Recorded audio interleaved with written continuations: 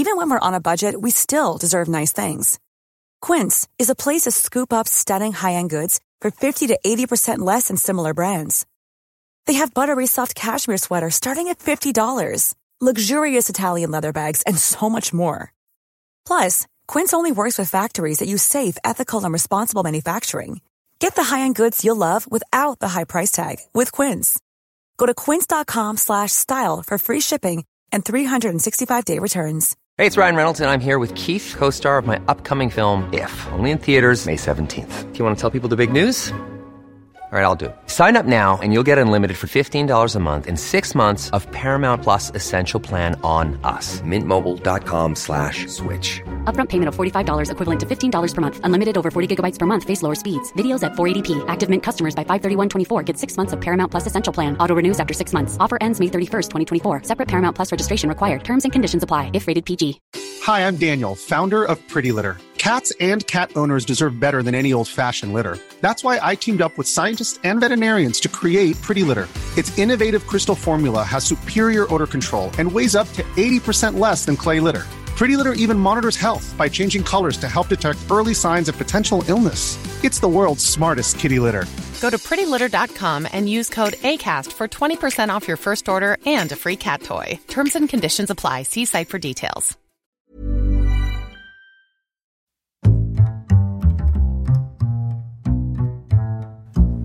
What is going on, everybody? My name is Conor Lawler. Welcome to another week of Movie Mondays. This is the Here's Fire podcast, and we are back again talking all the week's movie news, entertainment news, and generally just having a chit-chat about all things film. As always, I'm joined by my partner in crime, Mr. Sean Meehan. Sean, how's it going? I'm good. I love movie news. You just love movie news? I would be distraught if I didn't get to talk about movie news with you every week. Oh, boys. You will be excited this week. Oh? I have endless amounts of movie news. Excellent. Endless amounts. Oh, wait. Current movie news? No, absolutely not. Oh, no current news. There's been no recent news in the movie world. So this week we're actually going to try something different. If you came here for movie news, we'll be back to our regularly scheduled programming next week. Hopefully. But this week we said we'd try something a little different. We've been throwing around this idea for a few months actually. It's actually like this, in our pitch meeting that we had with ourselves, we were pitch meeting to ourselves. This podcast. It's a no from me. Sorry, dog. This is something we've talked about this since last October. Yeah. Originally we were going to do it we'll do one extra show a week. They were like, Jesus, 4 shows seems like a lot. We struggle with 3. We very much struggle with 3. So we were like, maybe not. Now we said what we'll do is we might do like a once off every so often. Yeah, a little treat. A little treat. So this week, with the news that Iron Man is reportedly returning to the MCU for the Black Widow movie. Big news. It's big news, but unfortunately there's no other real big news. So I said we'd take that as a chance, that we'd take that news and we'd go back to find out the very first appearance of Tony Stark in a sort of Lazarus Pit situation, Sean. Now, when you say Lazarus Pit, yes. Do you mean reviving something that was dead long ago? Very much so. So that was actually in the pitch. It was in the pitch. So we don't a whole segment of the PowerPoint dedicated to it. Oh, absolutely. It's a no from me again. No. It's an even bigger no. That's a shit idea. No, so this Movie Mondays is technically a Lazarus Pit, but we just call it Movie Mondays for the sake of numbering. Because you looked at me and were like, should we call it Lazarus Pit? And then I was like, yeah, but then you can't do Movie Mondays 49 again next week. Yeah, Movie Mondays 49, Weird News Wednesday, episode 50. That doesn't make any sense. So, this is a Lazarus Pit. We are going to be reviewing the very first Iron Man. It's a bit of a blast from the past, Sean. It's a bit of a Back in Black. No. It's a bit of a Thunderstruck. What Better. Better. So, in regards to the Iron Man movie, also... Obviously, spoilers, this movie came out in 2008, doesn't really matter. You have no excuses. We completely understand if you're like, I came in for movie news, what can you do? Yeah, especially since this is titled Movie Mondays. We couldn't call it Lazarus Pit. We will from now on, though. Okay, fair enough. Everyone has to be on board with that. So, as I said, Tony Stark will be appearing in the Black Widow movie, which is set to release next March 2020, yes. Is it April or March next year? It's one of them. And so we said it's the 11-year anniversary. The film actually finished up in cinemas this week. last 11 years decade ago. And one. 2008. So, going back to the very first movie of the MCU, Sean, where do you want to start with this? Do you want me to give you some stats? Stats would be good, because this is before comic book movies were the monopoly that they are. Very much so. This is before The Dark Knight, I think. This came out on the 2nd of May. So when did The Dark Knight come out? I think it was later on the summer. I think that was Christmassy time. Was it? I think so. I don't think so. I don't think it was Christmassy. Was it not? No. Oh. I think it was... DVD around Christmas, maybe. Yeah, I think it was later on in the year, though. I think it was around June or July. Enough, so. Oh, yeah, because everyone dresses the Joker for Halloween. Of course. So this was released May 2nd, 2008. It's 2 hours long. Good length. It's a nice length. God be with the days. Production budget of $140 million. They made $585 million. Good return. First in the time out for the MCU. And that is... Or did the Hulk movie come out after this? After this, yes. Yeah. Same year, I do Same believe. year, yeah. But that is knocking it out of the park for Marvel, who, like, consistently throughout history have been broke several dozen times. So, what I wanted to do here is, because this is the very first Lazarus Pit, it's the very first MCU movie, we can talk about, like, on a whole scale, what led to this, why did this movie mean so much when it actually did well, kind of things. Yeah. Because in terms of Marvel, a lot of people don't know is that, like, now they are trillion, billion, gazillionaires. They print money. They just print money for fun. But in the late 90s, early 2000s, they sold off all the rights to Spider-Man and the Fantastic Four. Yeah, their biggest properties and were, the X-Men. Yeah, X-Men, Fantastic Four, Spider-Man. Yeah. Not in that order, but... And those are the ones that were most marketable. They sold off Blade as well. Yeah. To Wesley Snipes himself. To Wesley Snipes. Forgot to pay taxes, it has to give back. That was the rule. That's why we get Mahershala.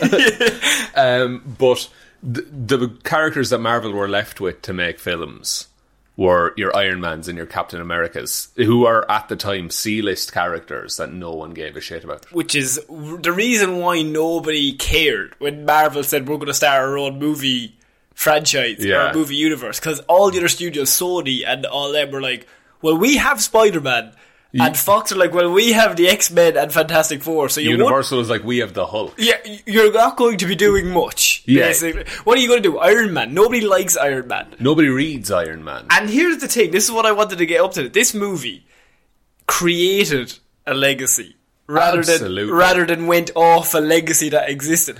Nobody liked Iron Man. Yeah, so this movie was just... It's by its own merit that people liked it. There was nothing to base it on. So people couldn't go, I love that character. It's not like a Spider-Man movie where like, wow, I love Peter Parker. People went into this not knowing anything. As you said, a C-list character. Yeah, people went into this, I think, largely as a movie. Yeah. This wasn't, I'm going to go see a comic book movie. I'm going to go see that movie about that superhero. So, to even go even deeper into that, C-list character... Yeah. A superhero movie in 2008 when they were laughed at before The Dark Knight came out. Batman Begins had come out in 2005. And it was grand, it was fine. It was well received. I love Batman Begins, so I am biased, but like on the general scale, people were kind of like, well, unless Christopher Nolan's doing it, then it's probably still just going to be a campy superhero movie. Yeah, that's the thing, because it was all about... The thing that people were saying about Batman Begins was it's realistic. Yeah. It's not... 60s Batman, where he's fighting sharks and what he was shark. Holy rusted metal Batman. Exactly. It's based in reality, and no other superheroes exist in the Nolan Batman movies. And the Raimi Spider-Man movies had come out, and Spider-Man 2, of course, is amazing. Yeah, but I still don't think they changed the genre. They were kind of just like, they're superhero movies. Yeah, and they were still looked down upon quite a bit. They weren't to the level of polish that films generally were. They were comic book fans liked them. But yeah, the mainstream fans. Yeah, because they were like comic books in that they were campy and fun and had colourful villains. And so, like, this movie comes out directed by Jon Favreau, and of course Robert Downey Jr. Their level of risk. It's weird because, like, you think level of risk is they started the MCU this, but on the other side, now it looks like risk. But at the time, there was no downside because. What the fuck? You can't lose anything else. They had no movies. Yeah, now to make Iron Man was a big gamble because they took out a loan Yes. And against that loan, they put up every property they had. Yes, that is true. And they were like, where should we start? We'll start with Iron Man. Yeah.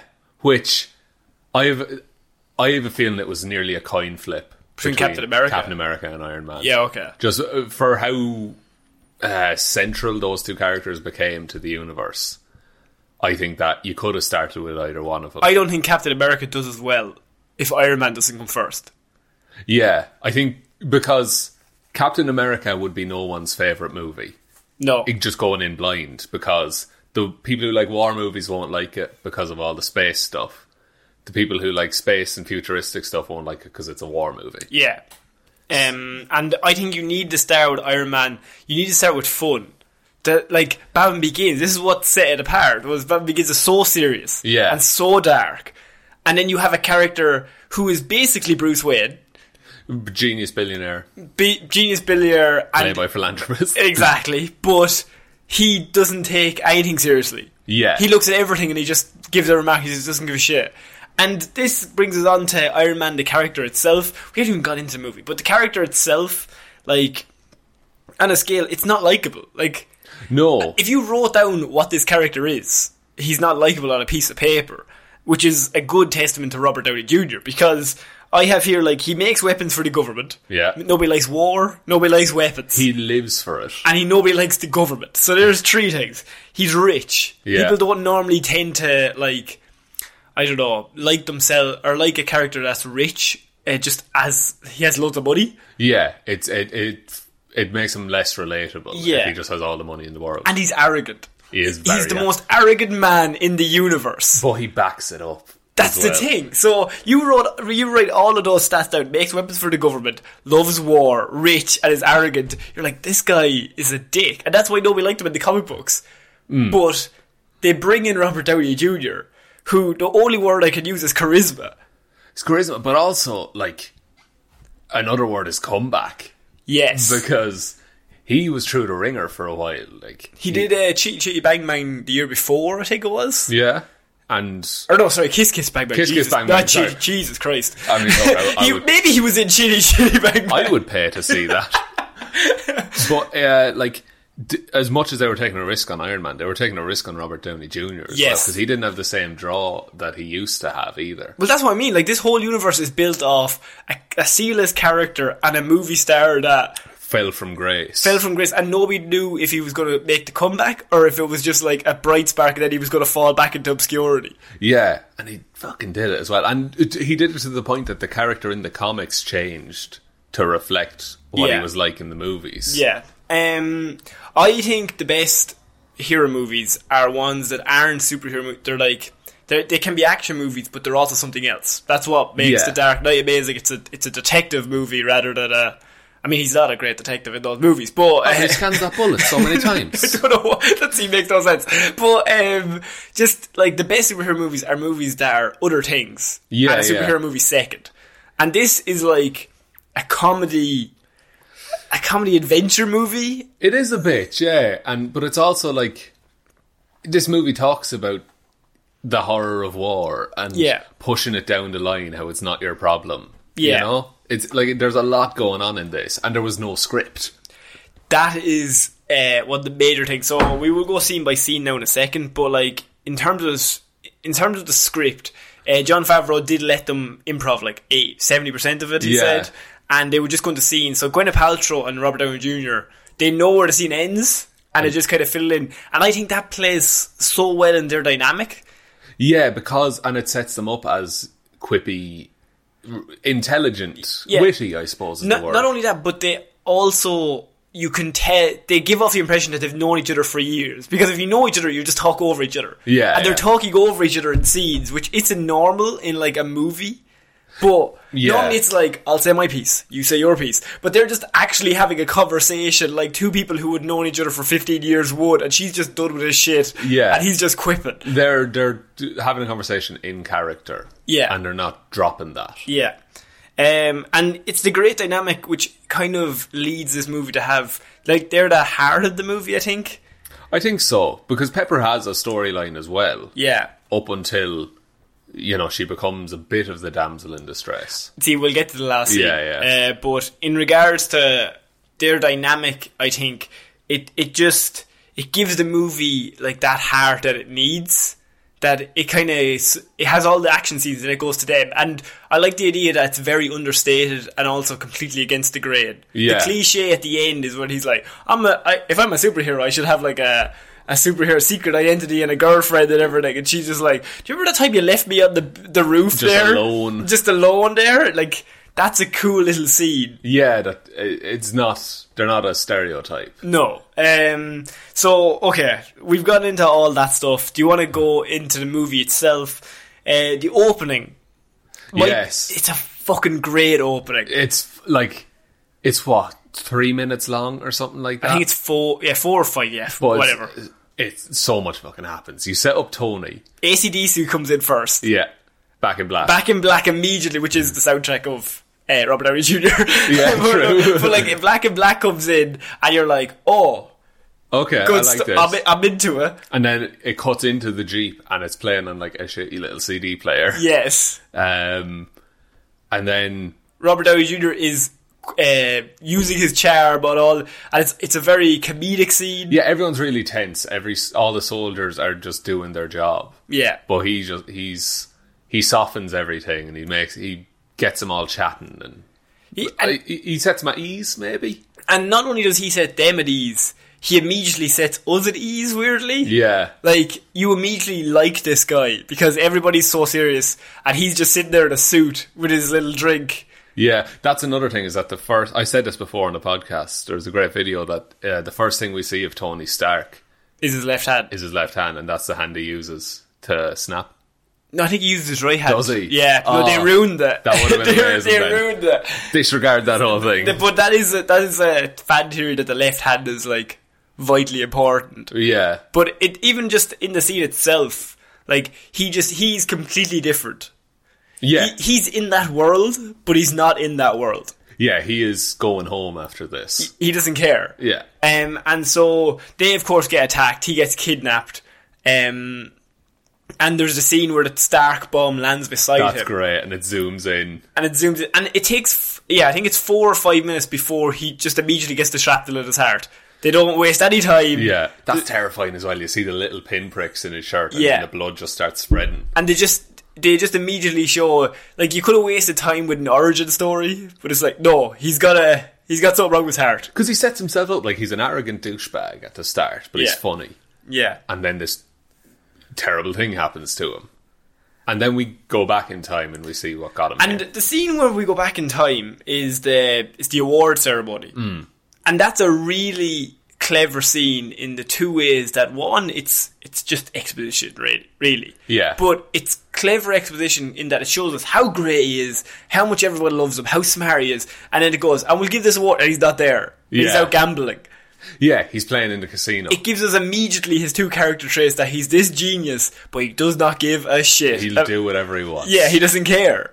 Which totally fits. Yeah. with why he would become a superhero. And you could have somebody in that scene going, yes, Tony, do you remember that time you created all those robots? Isn't that amazing? You don't care, do you? No. You're such a wild You character. just don't care. It's just 10 times easier to just have that little montage where they're like, as you would at an award ceremony, if you were going to give him like a lifetime award or something, and then just have him not there to accept it because he doesn't care. Yeah, Rhodey accepts it for him. And immediately everyone's like, oh, okay, cool. That's just who he is. Yeah. And again, like, having that little like slideshow of newspaper clippings and everything, to have that just in the film, Yeah. and not just for our benefit, but that's for like the crowd in the stadium or wherever. Yeah. They're seeing it as well. And so from there you go back to his house, which I think is one of the best. It's one of the best creations of like the Marvel universe, because it immediately is like, this dude lives in this fucking house, and it's like the most perfect house for him. The house, yeah, because you have Jarvis, who's still an AI at this point, which Paul Bettany like kills it as Jarvis in this. The cast is very well done. Yeah, and they all work well together. There's no weak link. No. Even, like, Jeff Bridges is actually scary. You can't really go wrong with Jeff Bridges, though. No. Like, he's the dude. and it's just his voice is just, he's always evil. He'd have to be with that voice. You can't play a good guy, no. He'd do a great podcast, though. Oh, he would. Oh, I would listen to Jeff Bridges podcast. But he'd say really creepy things. I'm sure he's a lovely man in real life, though. But everything would just sound creepy. You have nice hair. Jesus, Jeff, you're weird. It's pretty good, Jeff Bridges. Thank you. So, yeah, it shows the house. And then Gwyneth Paltrow's there. That's her introduction to her. Yeah. And immediately she comes across as a very likeable character in that she does not give a shit about who he is. Yeah, and she's just his long-suffering assistant. Everybody else is like trying to tiptoe around him, and he doesn't care. And then we love that she doesn't care. She's just like, yeah, whatever. Because she's like the us in that scenario, in that she's saying what we would want to say to someone who is treating us like that. Now, I think Gwyneth Paltrow in the later movies is probably not as likeable, but she's at her most likeable in this movie. I think so too. And like, Gwyneth Paltrow has been in and out of the universe as She doesn't even know who's in the movie. She does not give a shit. Just doesn't remember Tom Holland. No. But I do like her in this movie, and I think she's a good foil against Tony. Yeah. I think the two of them, as I said, their scenes are one of the strongest in the whole movie. Oh, yeah. Whenever they're together, it's always the strongest scene.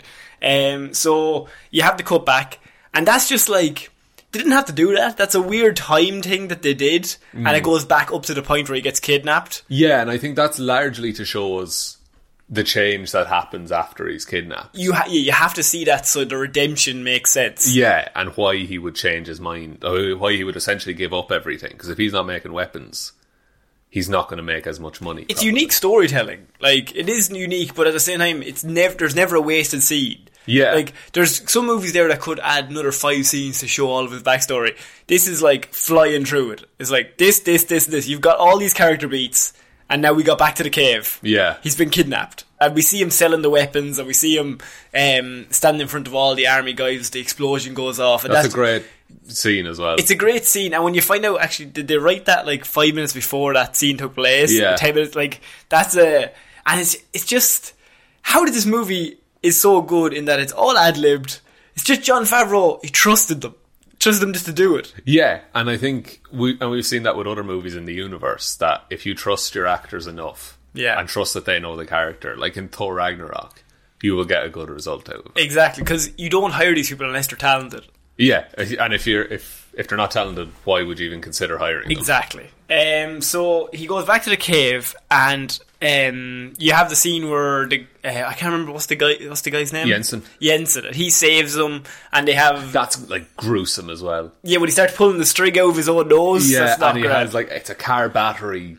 Like it attached some copper in his chest. But my favourite scene in that whole... my favourite bit in that whole scene with all the cave, and he's meeting the bad guy and he's going through all the weapons. Yeah. And the bad guy's like, if you create this, I'll let you go. Yeah. And he says, no, he won't. And then Jensen goes, no, he won't. No, he won't. And they're smiling at him, like, because he can't understand them. But there's just that clever scene that you're just like, oh yeah, they both know. Yeah, like, they're gonna die here. And the audience, that immediately makes you like them more, because you're like, oh, you're in a no-win situation here. Like, yeah, and also like, they know it as well. They're clever enough to not be tricked. Yeah, it's not like, oh, we'll get free. Okay, I'll make this. I'll do whatever you want. He's like, no, you're not going to let me go. Why would you? Yeah. There's no point. And in his mind then he's like, so why would I help you? Yeah. If there's nothing to be gained from it. And so he makes the Mark 1. Yeah. And it has 15 minutes of life, I think it 15 is. 15 minutes of battery life. And it's essentially just metal plates and a flamethrower but and a gun. It's bad enough that we believe that he could make that in a cave. Yeah. But just crazy enough that it works in a superhero movie. Yeah, because I don't know, there's something about it that you see him like beating on the metal and you see him pulling the palladium out of the missile. Yeah. And Tense while he does it. Oh, amazing biceps. But like that whole, I don't know, construction scene, it just goes to show like he can do, he's not just the brainy guy. Like, he knows how to blacksmith. He knows how to pour metal. We've heard of how good he is. But this is our first time we actually see that he backs it up. And he bonds with Jensen then as well. Yeah, and that's like our first piece of heart in the movie. Like, this movie's all about heart. I find the theme of this movie is heart. Yeah. Everyone's talking about heart. Like, Obadiah Stane says later on, I want to rip the heart out of this. And Gwyneth Paltrow has the thing of, like, prove that Tony Stark has a heart. It's all just about him having a heart. And at the start, we don't believe he does. No.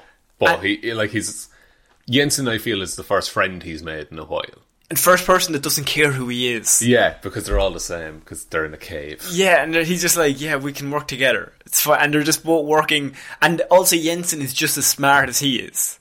Yeah. And I think he likes that. But Jensen didn't have a rich dad. No. You know, like, they're the same level of intelligence. But he speaks like 9 different languages and just... Yeah. He's just as smart, so the two of them can bond over that. So yeah. Also, Jensen has one of the best quotes in this movie. Is it the man who has everything but you have nothing? No. Okay. It's, what is it? This is a big week for you. Okay. Is it Jensen? Yeah, I think, no, he does say that, yeah. He says this is a big week for you. And, like, the weight of that, because this is the week that he becomes Iron Man. Yeah. And this week sets up everything else that happens in the MCU. It is a big week for him, in fairness. You know. Jensen's seen it coming. Big fan of Kevin Feige. He gets out of the cave. Mm-hmm. He goes flying off. They finally get saved. We're kind of flying through, but everyone is... I'm sure you've seen Iron Man if you've seen this movie. So he gets out of the cave. He has the flamethrower scene. Great. I mean, he burns them all to death. And it's kills several men in this movie. He's not against killing. No. If they're going to kill him. But even he outright seeks people out to kill.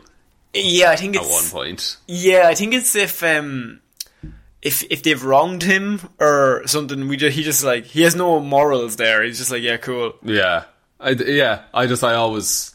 struggled to wrap my head around that the first time I watched it. Right. But at the same time, you can kind of understand it, because especially in that cave, if you've been stuck in a cave and you've been kidnapped by those people... That was survival, like... And he was waterboarded and everything, like, he's like, no, fuck you, I'm going to burn you to death if I have a flamethrower. Yeah, true. He returns to... I was going to say Earth. Maybe. Later on he does. He does, yes. That's very movies down the line now, but... Gets a cheeseburger. Very much so, yes. He gets a cheeseburger, and his daughter wants a cheeseburger. No, it's spoilers. Spoilers. So he returns back to America, and the first thing he does is he sells everyone that Stark Industries is no longer going to be in the weapons making business. Yeah, which I feel is a very real world thing. And their stock just immediately plummets. Yeah, again, a very real world thing. Exactly, which is why it makes sense. The movie is just...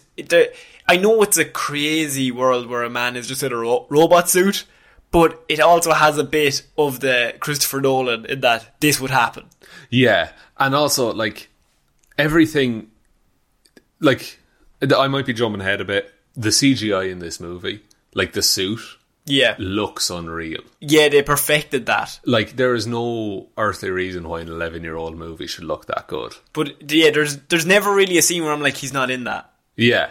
Even when he's not, and you know he's not. Yeah, even when it has the shot of just his face, and he's clearly just on a green screen. Yeah, it's still flawless. Yeah, it is. And he's sympathetic because he immediately is like, I've seen we're doing this wrong. Yeah, I've seen firsthand where those weapons are going. And so he immediately stops it. And like, as I said, one of his character flaws is that he worked with the government and he manufactured weapons. That immediately takes that out of the equation. Yeah, and the government, by all accounts, will want nothing to do with him. Because he's no use to them now. And we glossed over it as well. The weapons were being sold to the Ten Rings. Yes. In their ideal world, they're like, we just sell them to Americans. But money talks, and you just sell it to whoever is the highest bidder. Exactly. Which is a real world thing. Which happens probably far too often. Very, very far too often. Let's not get into that. No. But and another take. But to put the Ten Rings in the first Iron Man movie is quite a clever thing. They did some stuff with it later on. With the Mandarin. With Trevor Slattery. Sir Ben Kingsley. We were talking about, it was last Movie Mondays, we wanted an actor who's very, very good but has been in some awful shite. Yes. I think Sir Ben Kingsley is up for the task in Face Off. That's actually a good point. But Ben Kingsley and the Mandarin. And the Mandarin, in the same movie. Same movie. Yeah. But we look to be getting more of the Ten Rings in the upcoming Shang-Chi movie. Okay. Which, I'm not saying they were thinking about that then. I think they were thinking about it in Iron Man 3, and then they did it wrong. Yeah, and then they backpedaled. Now they're doing it again. But I like the Ten Rings in this movie. I like that it's not a physical 10 rings of power that he's fighting. It's 10 like circles of the same group. Yeah, and but I think a good thing is that we don't even know who he's fighting. Like, he's not fighting anyone in particular. That's true. And this is it's weird as well, because it's just like vaguely Middle Eastern country that he goes to. And there was a war on at the time. I think does he go to Afghanistan? Yeah. And it's snowing there as well. Because it's winter time. It's winter time, of course. But we'll get to that. So after he returns, the stock plummets, and then we see him doing the testing of the actual suit. The Mark II. This is some of the strongest scenes in this whole movie. Yeah, because he's figuring it out, and he's not good at it straight away. No, you see that he's terrible. Like, he flies into a roof and just, like, smashes himself. Yeah. On the floor. But I love, like, he's doing the littlest things. Like, you see him looking through a dozen magnifying glasses and turning one screw. Yeah. And you see him, like, the arm blaster things. Yes. They start off as just, it's strapped to his hand and there's a shit ton of wires coming up him. And then to see that evolve into something he can use to fly. Yeah. To stabilise him. And I think that's another good scene in that this is a completely out of this world idea. Yeah. But we are kind of brought in to step one. Yeah, it's like they explain how this fictional technology works. Yeah, it doesn't make any sense in reality. But you're more likely to believe it. There's that scene where he's strapping it around his bicep and his forearm, and like it's just it's like the bare bones of just the arm and the wires. Like, you just need to see that scene. And then later on, when he uses it, you're like, oh no, I seen that made. It's like all that stuff is just underneath some armour. Subconsciously, that just goes into your head. That you're just like, oh no, I've seen that happen. Yeah, that makes sense. Yeah. Rather than, if you talk about it for 2 seconds, you'd be like, oh no, none of this makes any sense. But it's a smart way to bring the audience in. Yeah, and they use... It's not all... You don't just have a CGI model of Robert Downey Jr. floating around when he's flying. No. The way they did it, they like built a special harness that supports his weight in a way that makes him top heavy. So he's actually balancing while he's being hung up on wires, and then they just erase the wires. Oh. And that's how it's done. I did not know that. It's really cool. It's in the behind the scenes. Okay. But it's little things like that just help sell it. And it also means like when he lands on the ground and like has to catch his weight, he's actually doing that. See, that it adds more levity to the scene. Like, that adds a bit of weight. Exactly. To the actual thing. So, and this takes away another one of his flaws, which is he's rich. And you said, like, he's not relatable. Yeah. But now he's using his wealth for something good. We see him using his wealth to create something that he can help people with. Yeah. So I don't think even... I think he doesn't even know it at that point. No. That he's going to become a superhero. He's just doing something. But, like, why I set up those, like, character flaws at the start is, throughout this movie, they get peeled away. Yeah. One by one, until he becomes a character, a fully fledged human that we can enjoy. But keeping the best parts of what he had before. You keep his charisma, but you get rid of his flaws. Because he has so many flaws. Like, all the rest of his movies are just him getting rid of one flaw after another. Yeah.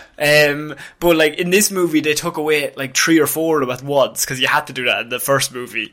Yeah, but this doesn't... It's not, like, a boring origin story. No. Where we know where he is, and... the film tells everything leading up to that. Yeah. The film just starts and then... Because no one cared about Iron Man, so no one knew where it was going to go. Which is why I said they created the legacy. Yeah. Instead of having to live off something. You have a clean slate. You can do whatever you fucking want here. Yeah. Because if you do it wrong, who the fuck cares? There's like 4 Iron Man fans in the world. Yeah. And I think whenever we say origin movies are a bit boring... Usually that's because... Marta! That kind of thing. Yeah. Or, like, we've seen, for example, Hawkeye. We saw him in the Avengers. Yes. and he had an arc in Avengers, and we learned about him, and we liked him because of that. We don't need to see where he came from. Yeah. Same with Han Solo. Yes. The character is already there. We've been with them. We don't need to see it. But this was a new character that they gave an origin. They had to do too. the origin too. Yeah. Do you get where I'm and coming I from? think if they started at 2, like, nobody likes this guy. Oh yeah, absolutely. I think you like him, but you're not connected to him.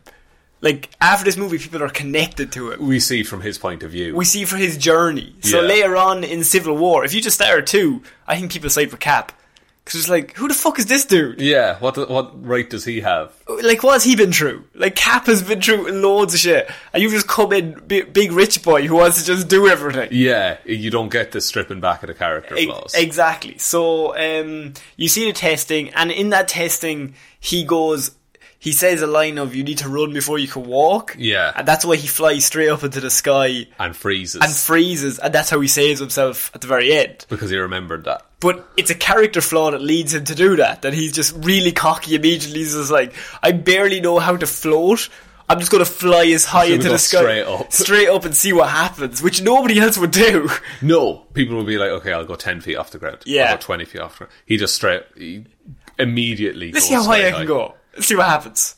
Which, it is a character flaw, but it's also one of his best features. It's why he survives. He'll jump in. Yeah. You know? Without thinking. He just does it. He just does it, and he... Because he trusts himself. Yeah, but even, like, it's the...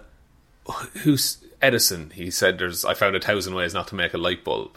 Yeah. Like, I feel like every mistake Tony Stark has ever made in terms of technology, he's learned from. That's good. And if he does, he might not do that in his life. But, you know? No, I agree. So, you then get the first scenes out with him arriving in Afghanistan. Yeah, that's a brutal scene. And that suit, by the way, is fucking... Favourite. It's just pure sexy. It never got better than that for No, me. when the helmet comes down and you just see it in the red and the gold, you're just like, my God. I think that suit looks angrier as well. You think? I think it has a bit of anger to it. It has a bit of menace. Yeah. It's the eyes, I think. I don't know what... Or maybe just the face mask. I think it is the eyes, and the mask, I think, comes in more on the jaw. Yeah. So it looks more like a skull. Yes. If you get me. It does look a little more menacing, and I love that. I love it so much. And he's bigger as well. He's bigger, but I think the suit matches where he is there then. Like, he's menacing. Yeah, then. exactly. He's and like, he wants to look threatening. I'm going to go fight some fuckers. Yeah. And I'm going to kill some people. But, like, in, say, Infinity War and Endgame, that suit is literally, if he has his skin, there's a suit on it. Yes. Do you know? But the one in Iron Man 1 is bulky and mechanical and electrical. It's based off Mark 1. Yeah. But it's a smaller version. But he goes smaller and smaller as it goes along. And it's, but I like big suit Iron Man. Yeah, okay, that's fair enough. And you have the scene where he arrives in Afghanistan, kills everyone immediately. Yeah. And there's the big fight scene and the action scene where everyone just literally does not stand a chance. No, and like, they have 7 hostages. Yeah. And he just targets the dude's heads. And immediately you're just like, oh shit. He's unstoppable. Yeah, he's unstoppable. This genius. Because he lands and everyone's got machine guns and then there's a big fucking tank. The first thing that happens when he lands is he gets shot. Yeah. And nothing happens. And if anyone other superhero dropped into that scene, you're like, oh fuck. Yeah. This could end badly. Like, they could get a lucky shot. It doesn't matter how many shots they get on him. He's just going to keep going. He has a big suit that's full of rocket launchers. He blows up a tank. And yeah, the scene with the tank, that's a very trailer. Perfect for a trailer where he fires one little missile and he just walks away. Cool guys don't look at explosions. They don't. And he's the coolest guy. He's the coolest boy in the room. So he has the testing and he's ringing Rhodey then. And they're having a chat. Yeah, and he's fighting in the air. He's fighting the 2 jet fighters and he's like, oh, I'm going for a drive. And then Rhodey's like, I thought you were going for a walk in the mountains. No, I'm driving and then I had to drive to the mountains and now I'm walking. It sounds like you're in the air. No, I'm not in the air, no. And then he hangs up on Rhodey and minutes later calls him back and it's like, yeah, it's me. Yeah. I'm in the suit. Yeah, because they're about to blow him up, is it? Yeah, they have him targeted. Yeah. But he flies back in the air, crashes the wing off a plane, and then pulls it open and pulls the parachute on the dude. And that's a really good scene because when he's flying forward, he just stops. Yeah. And he goes backwards. And you see how agile that shit is. Like, it's a big bulky suit, but he's designed it so that it is as fast as possible. Yeah. and can change directions on a whim. He can outmaneuver a jet fighter. Yeah, a fucking jet fighter. With a trained professional pilot. And he's just flying around the place. Like, it's very, like, that technology no one had thought of in that universe. No. And he is the first one, and now you see how good it is. And so it goes from that, and then there's probably there's a few scenes in the middle. But I want to talk about Obadiah Stane. This is where the big reveal is that he's the big evil. He's the big evil, so he ousted Tony from the company. Yes, froze his accounts. But that's been all going on in the background. He didn't really care. You just assumed that he was doing all that because he's real mad that he stopped making guns. And Obadiah Stane had been selling those guns, to the Ten Rings and to other organisations around the world. Exactly, and so they're ironmongers. Oh, good. And we have the scene where he finds the suit, the Mark 1, and he's like, Tony Stark made this in a cave with a bunch of scraps, and that guy comes back in Far From Home. Very much so. That's so weird to think about now when we're going back to watch this. It's so good though. When I seen him, I was like, that guy's from Spider-Man. But, I like the idea that, because Obadiah Stane kind of was a father figure to Tony Stark. Yes. He even calls him son a couple of times. But I like that he was always jealous of Tony. Yeah, because he wasn't as smart as him or as cool as him. And the only reason he's there is because he was friends with his father. Yeah. Rather than he's a genius. Now, Tony's obviously his father's son. That makes sense genetically. Yes. But he's also... Is he seen as smarter than his father? I know his father was also a genius. Well, yeah. See, it depends, because in his time, Howard Stark was the most brilliant man in the world. Yeah. But he didn't... Canonically, I suppose they're probably about very similar. I think you would call Tony smarter just because he's gone through more. Yeah. Howard Stark never fought aliens. No. He never interacted with alien technology, say. So I think Tony has a broader skill set, but in terms of general intelligence and ability to learn, I think they're about the same. They're about the same. And I probably Obadiah thought when Howard Stark died, oh, well, now I'm the chosen one. I'm the big cheese. He gets this son who's just as smart. Yeah. And is just as intelligent as this genius from the age of 5. And he's like, for fuck's sake. Yeah. And I think that if Tony was more interested in running a business, once he turned 18, Obadiah Stane would have been out. Yeah. But he doesn't care. He doesn't care. He just wants to build things and have fun. Yeah. And I think that's probably that's why it leads to the jealousy. Yeah. It's like, why don't you want to do it? Just, I'm running this company. Why do I have to do everything? Yeah, it's like if I had the things that you have, if I had your intelligence, I would be the most wealthy man in the world. And so we see that Obadiah is evil. Jeff Bridges plays it really well. There's that scene with Gwyneth Paltrow where he's just so creepy. He's talking about strawberries. And that tension in that scene is massive. Yeah, and he's just he asks for the paper. Yeah. And he's right up in her personal space. Yeah. And so Coulson is in that scene when she leaves. Yeah. Now, we haven't really talked about S.H.I.E.L.D., but they are dribbled in this. Yeah, they use their unacronym's name. Yeah, but it's just a good way to introduce them. It's actually probably the most subtle way. It's very unlike Iron Man 2, but it's a much more subtle way of doing it. It was very clever. So, then you have...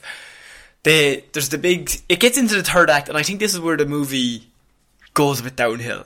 Yeah, I think it falls back on cliches and tropes. Yeah, up until that point, and at the very last scene is completely un-cliche. Yeah. But there's 20 minutes in the middle there where they just go to, right, there has to be explosions, there has to be a damsel in distress, there has to be a monster who's the same as the good guy but an evil version. Or is at least equal in power. In some way. And he's just saying really cheesy lines throughout the whole thing. Yeah. And it doesn't seem like the Jeff Bridges we've seen for the previous hour and a half in that fight scene. He's just saying one-liners. There was a time it was phase 1 and phase 2 a bit that it was a Marvel villain would go insane for no good reason. Yes. And that's what happened with Jeff Bridges. Yeah, so he's meant to be incredibly smart. And then the final fight scene, he's just punching him.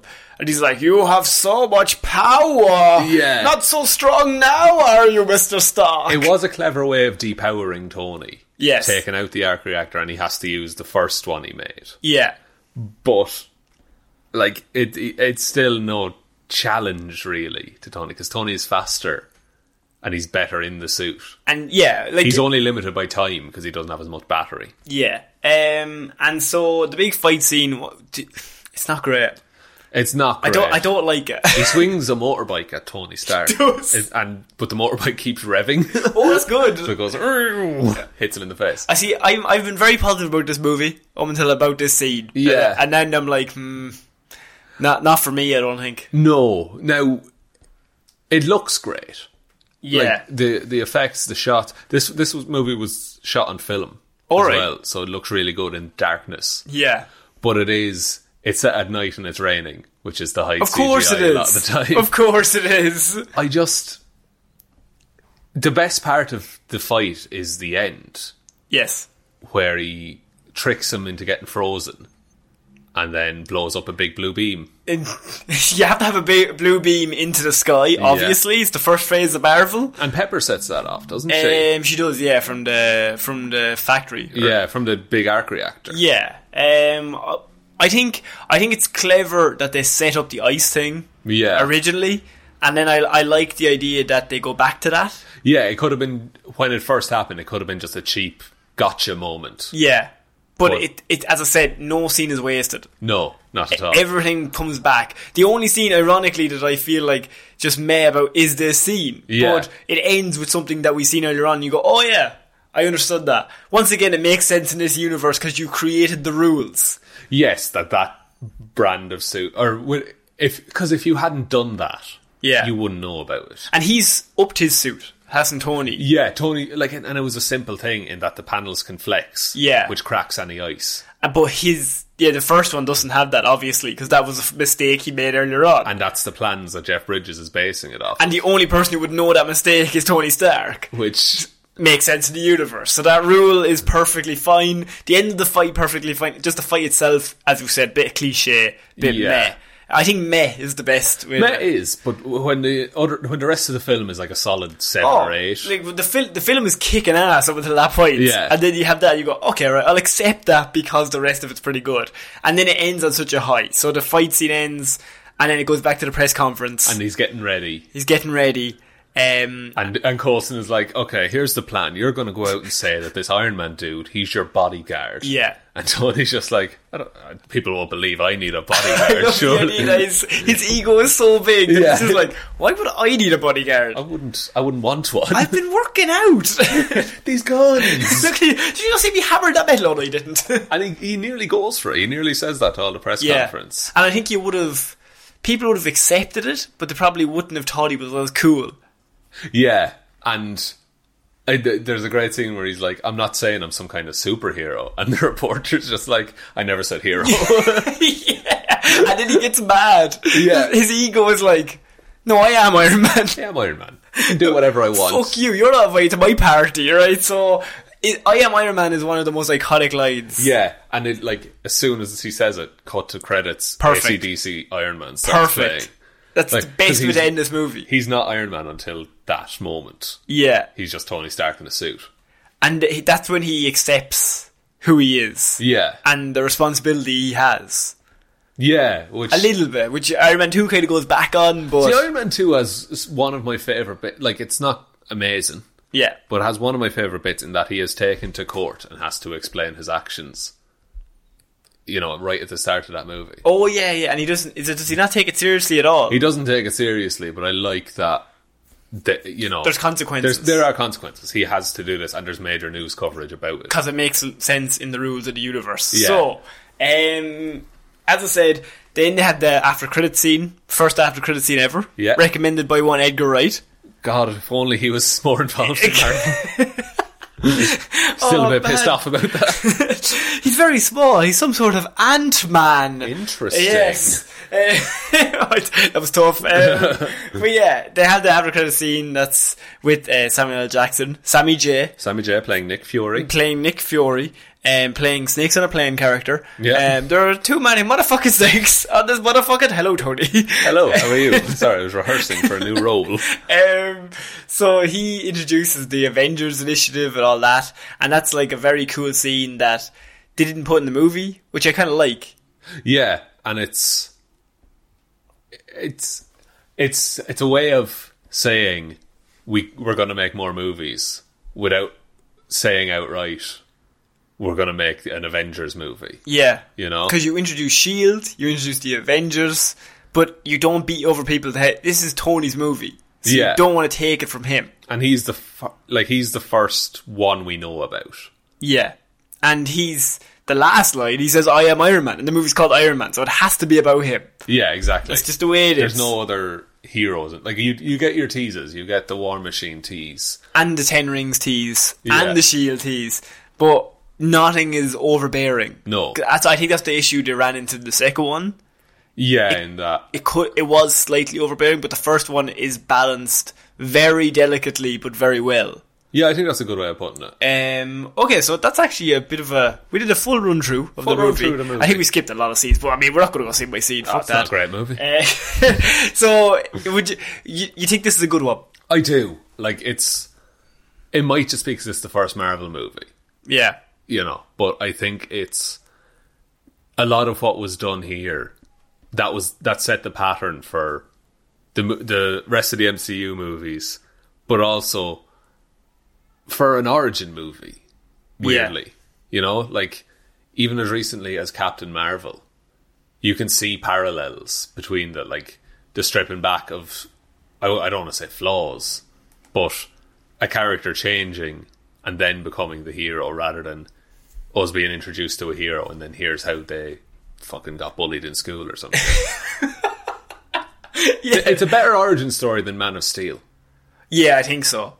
Man of Steel is a good movie. Well, it's grand. It's a grand movie, but Iron Man as an origin movie, I think if this movie doesn't come first, the MCU doesn't make as much money. No, you don't start with Thor. You don't start with Thor. You don't start with Captain. It had to start with Iron Man, which was probably the least liked person in the whole universe before they started. Yeah, he's not a typical protagonist. More importantly, it had to start with Robert Downey Jr. Yeah. It's not even the Iron Man character. It had to start with Robbie Downey Jr., who is basically just this character.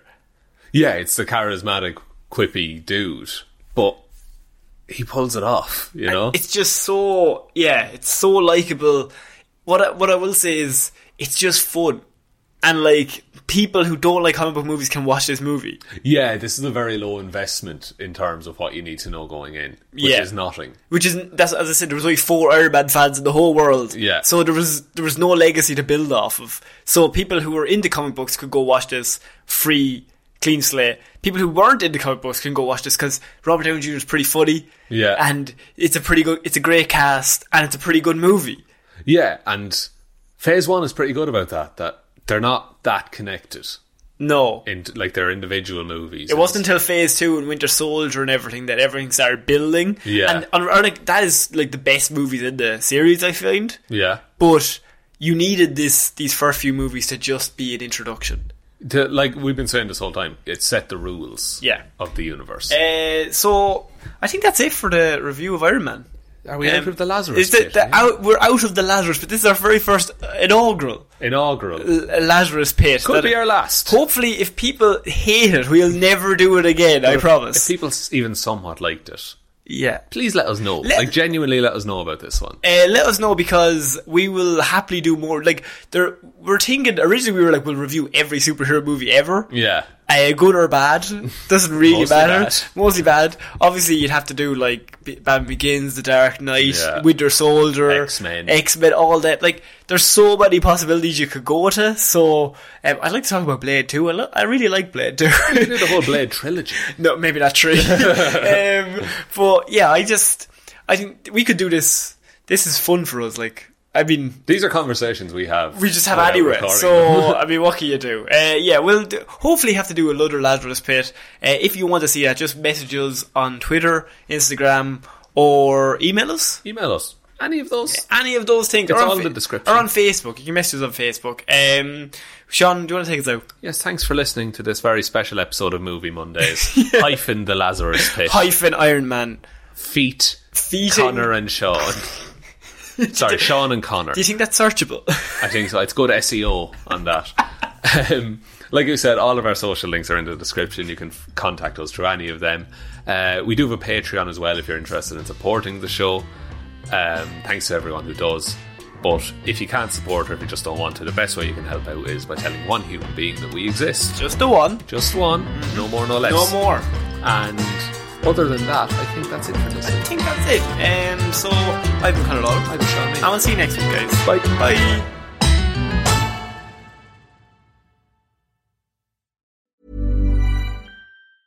Want to get a chiseled look in the jawline? Sculpt and shape your jawline with added volume from Juvederm Volux XC. Juvederm Volux XC is an injectable gel specifically designed to be robust enough to improve moderate to severe loss of jawline definition. And it is the first and only hyaluronic acid filler approved for the jawline. Add volume to your jawline for a chiseled look with Juvederm Volux XC. For important safety information and to find a licensed specialist, visit Juvederm.com. That's Juvederm.com. Not for people with severe allergic reactions, allergies to lidocaine, or the proteins used in Juvederm. Common side effects include injection site redness, swelling, pain, tenderness, firmness, lumps, bumps, bruising, discoloration, or itching. There's a risk of unintentional injection into a blood vessel, which can cause vision abnormalities, blindness, stroke, temporary scabs, or scarring. Talk to a licensed specialist to find out if it's right for you. Visit Juvederm.com. That's Juvederm.com.